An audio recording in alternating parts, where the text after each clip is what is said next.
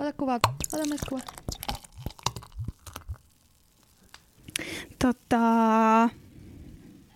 Mitäs toi deittailu?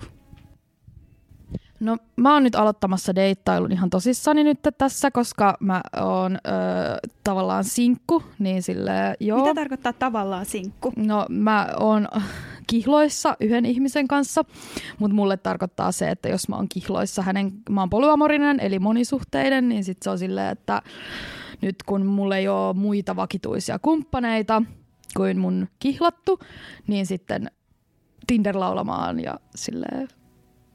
Okei, eli se, että sulla ei ole muita vakituisia kumppaneita kuin sun kihlattu, tarkoittaa sulle, että sä oot sinkku. Joo, mä en ole ihan varma, että ajatteleeko muut polyamorikot tälleen, mutta mulle se on aina silleen, että jos niin kun on tavallaan vaan yksi kumppani, niin sitten on niin kuin silleen, että sitten on sinkku.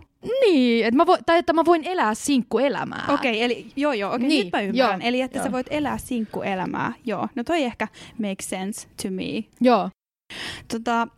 Okei, no mitä muut polyamorikot, niin kun sä sanoit, että ne ei välttämättä ajattele tolla tavalla, niin mitä ne sitten ajattelee? Käyttääkö muut tollaista termiä itsestään, että on sinkku? No, mä en oikein tiedä. Tai siis silleen, kaikki polyamorikot on tosi erilaisia. Joo. Siis oikeesti. Kaikki on tosi erilaisia, kaikki monisuhteiset, että niinku, siis se on vaan ihan siis niin paljon kuin ihmisiä on niinku erilaisia suhdemuotoja. Että silleen, mä oon kai tosi yksin tässä. Mut joo, voitais miettiä sitä, mitä se deittailu tarkoittaa. Deittailet sä yleensä, tai oot sä sinkku tai silleen? No Tai tapailet sä ihmisiä? Mä tapailen ihmisiä, joo. Et mua jotenkin niinku tässä elämäntilanteessa mua jotenkin ahdistaa ylipäätään koko tää termistö. Mua ahdistaa sana parisuhde. Mua ahdistaa sana sinkku. Koska niissä on mun mielestä mitään järkeä. Siis siinä lokeroimisessa? Joo. Siis mä näin just sen otsikon tavallaan siitä jossain niinku, että milloin tapailu muuttuu seurusteluksi. Ja musta niinku, siis toi on vaan tosi ahdistavaa munkin mielestä. Et siis... Niin.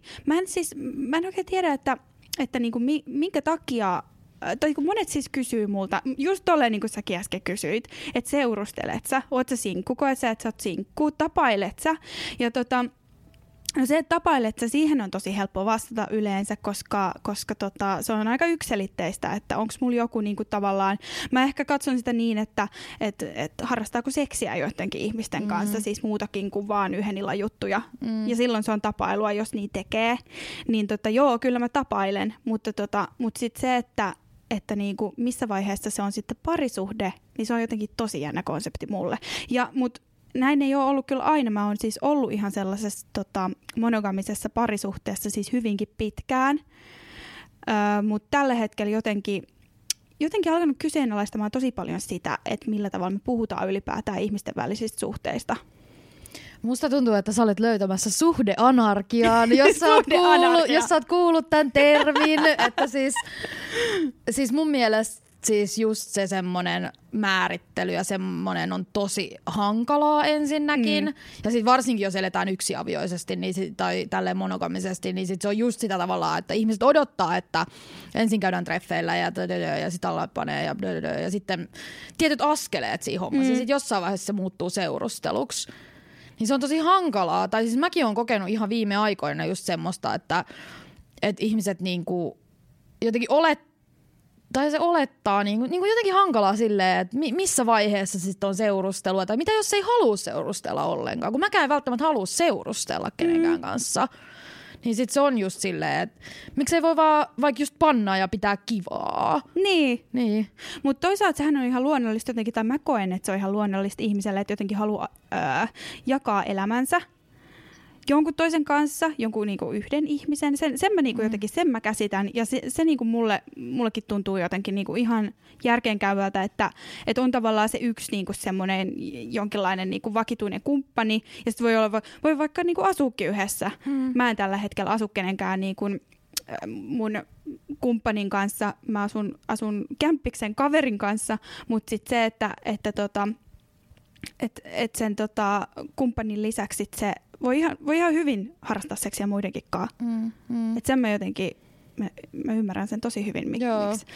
Ja sitten mä en ihan käsitä sitä kanssa, että monesti sitten tavallaan, jos ollaan niin kuin monogamisessa parisuhteessa, niin kuin sä oot tosi paljon puhunut siitä, että näistä asioista on ihan hirveän vaikea puhua. Ja kyllä mä myönnän, kyllä näistä on edelleen mullekin ihan hirveän vaikea puhua. Ja mun on hirveän vaikea niin kuin jotenkin tuoda esiin se, että niin kuin, että mitä parisuhde mulle merkitsee, kun se ei sanana oikeasti merkitse yhtään mitään. Tai kenet mä määrittelen mun kumppaniksi.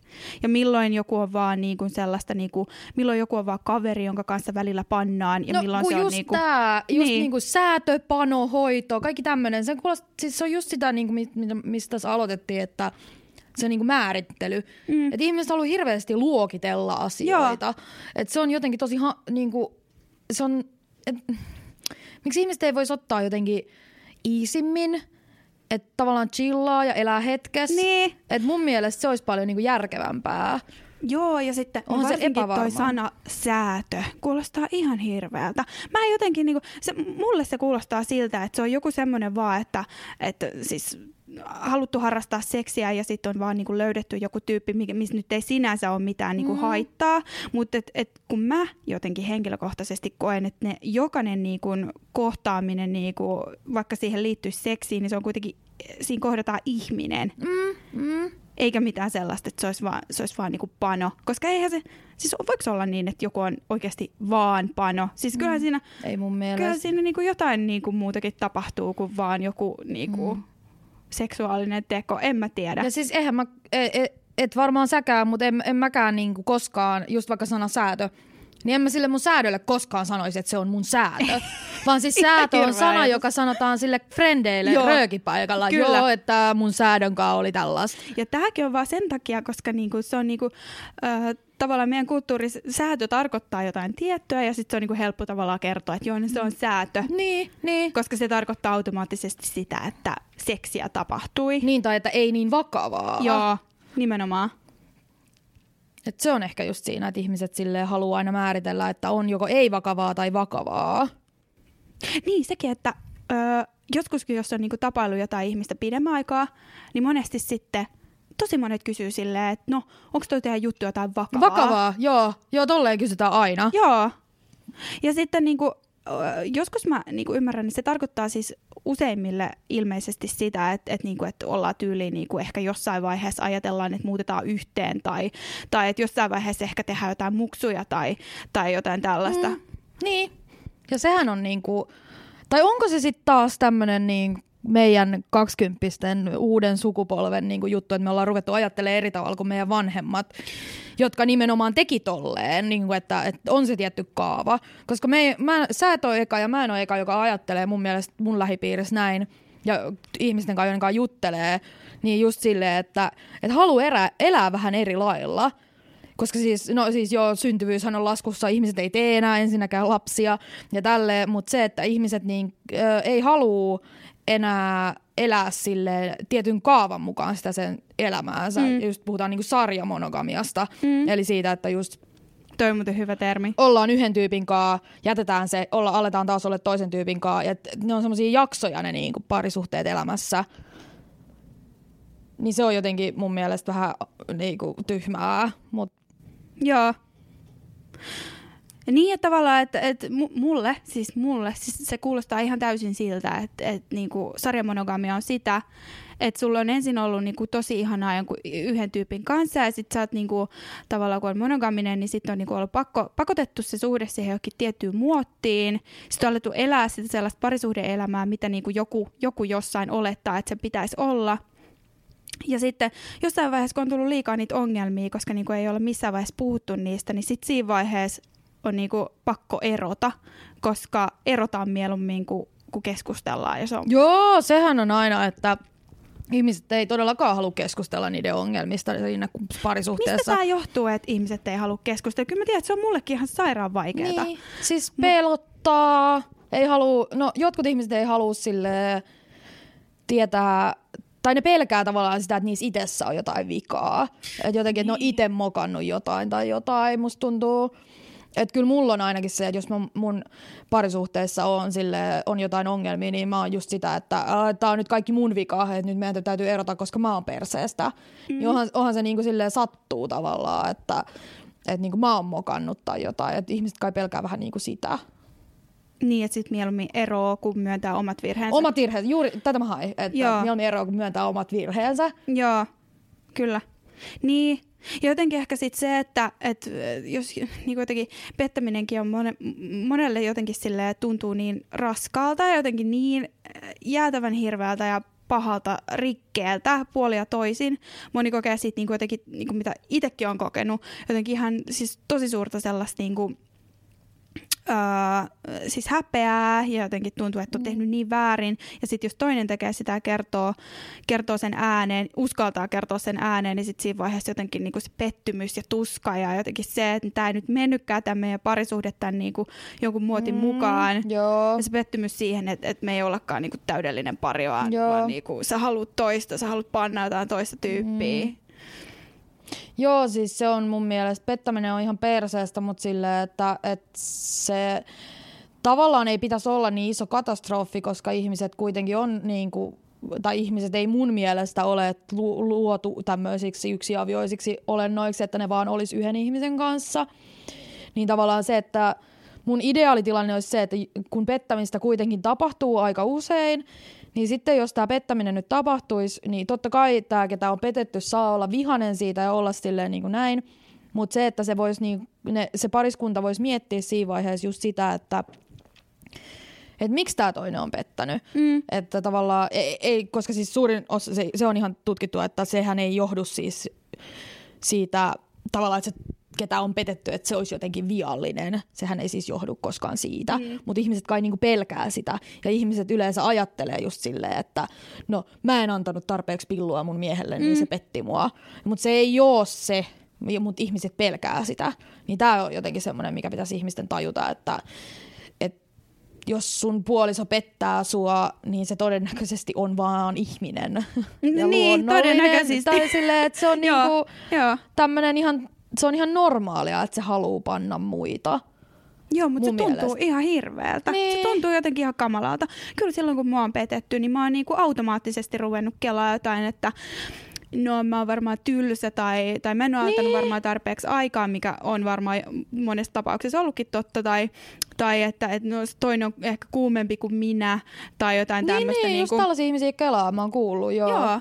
Jos mä oon itse pettänyt, niin mä oon, mä oon ajatellut, että tämä ei todellakaan johdu tuosta toisesta tavallaan. Tämä on niinku, ehkä niinku soimannut itteeni siitä, että miksi mä en puhunut tästä asiasta, miksi mä oon ajanut itteni tähän tilanteeseen, että mä oon tällaisessa parisuhteessa. Että se on ehkä ollut se ongelma. Että molemmissa tilanteissa kuitenkin niinku olisi petetty tai pettäjä, niin jotenkin niinku syyttää itseään siitä. Joo.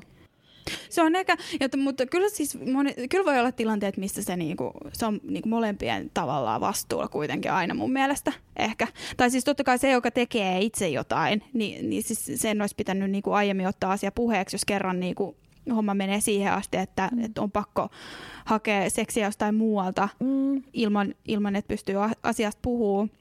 Niin. Mutta et kyllähän voi olla tilanteita, että ihmiset on ajanut itsensä jotenkin sellaiseen parisuhteeseen, missä se toinen osapuoli vaikka ei ole koskaan kotona ja sitten ei pystytä puhumaan. Ja sitten tämä kotiin jäävä osapuoli sit ajautuu hakemaan huomioon jostain muualta tai semmoista huomioon ja hyväksyntää ja sellaista, että tulee nähdyksi kuin siinä parisuhteessa, jos siinä ei sitä tapahdu. Joo, ja sehän on kanssa, että useinhan se ei ole itse asiassa se just se seksi, mikä siinä on siinä pettämisessä se juttu. Onks ikinä? Mä jotenkin, onko se ikinä se seksi? Niin, kun sä just sanoit että tavallaan haluaa vaan tulla nähdyksi ja kuulluksi. Niin mä luulen, että se on enemmän just semmoista että on olemassa jollekin. Niin silleen... Mutta onko koskaan, ootko ikinä kuullut, että kukaan olisi sanonut, että se johtuu siitä, että panettaa niin paljon. Niin. Onko tällaista? Tai vaikka, että se toinen osapuoli ei oikeasti ole riittävä silleen seksuaalisesti. Tapahtuuko tällaista? No en mä kyllä usko. Että enemmän siis, kun mä tiedän, että polyamorisissa suhteissa hyväksytään se, että toinen ihminen ei voi olla sulle kaikkea, niin silloin just se, että jos esimerkiksi jos mulla olisi tosi kova jalkafetissi ja mun kumppani olisi silleen, että hän ei nyt syty tästä, niin silloin mä hakisin sen jalkafetissiseuran jostain muualta. Niin sit silleen tavallaan, että polyamorisissa suhteissa on tavallaan ihan normaalia, että niin kuin haetaan se muualta, mutta en mä ole kyllä koskaan kuullut just, että joku ketä pettää, niin pettäisi vaan just sen takia, että mua nyt panettaa niin paljon. Niin. Se on jotenkin tosi alkukantaisen kuulosta mun mielestä. Se on tosi alkukantaisen kuulosta, mutta kyllä mun täytyy sanoa, että itse asiassa nyt kun rupesin miettimään, niin mulla on tapahtunut niin kuin kerran mun yhdessä suhteessa sillä tavalla, että tuntuu, että tavallaan se ei niin kuin mätsännyt se, että se haluamisen taso ei ollut siis sama. Että niin siis toista kiinnosti siis niin kuin eri jutut ja sitten toinen taas niin kuin halusi seksiä enemmän. Että näin on kyllä käynyt. Siis joo, tolle voi olla, mutta mun mielestä toi on eri asia kuin se, niin. että kun jos vaikka, kun siis yleensä ihmiset, tai pettääkö ihmiset jotenkin silleen niin kuin systemaattisesti? Kun mä jotenkin näen, että pettäminen on semmoinen, mikä tapahtuu kerran ja sen jälkeen joko erotaan tai jatketaan yhdessä oloa. Ei. Niin. Ei se noin tapahdu. Pettääkö ihmiset sit niinku monta kertaa? Pettää. Ai vitsi, mä oon jossain niin tämmöisessä vaaleanpunaisessa kuplassa. Sä oot jossain sun omassa vaaleanpunaisessa polyamoria kuplassa. Kun mun kuplassa kukaan ei petä ketään. Et sä oo kattonut niinku mitään TV-sarjoja. Siis niissä tapahtuu just sitä, että joku niinku, tosi iso joku yrityskiho äijä paneskelee koko ajan jotain nuoria mimmejä, sillä on aina joku uusi. Onko se oikeesti? No. En mä tiedä siis niinku. Mistä ne stereotypiat tulee? No niin. Mutta musta on jotenkin hirveä ajatella, että joku oikeasti pettäisi monta kertaa sit vielä. Siinä samassa suhteessa. Et jotenkin musta tuntuu, että se olisi enemmän sitä, että petetään kerran ja sit mennään kotiin itkeä ja sit ollaan silleen, niin en mä tiedä. Melissa, toi ei ei ole se, mitä oikeasti elämässä tapahtuu. Ei. Mä haluan sunkaan tuohon samaan kuplaan. Joo, meillä täällä vaan kuulee, kaikki vaan halailee toisiaan ja kaikki on ihanaa ja silleen, mutta joo, näin. Olisikohan meillä kohta jo 5 minuuttia täynnä? Noniin. 8! Ihan vitun kauan. Noniin, moikka. Haluatko editoida ton pätkän? Mä sanon niinku koko ajan. Niin, ja sit ehkä niinku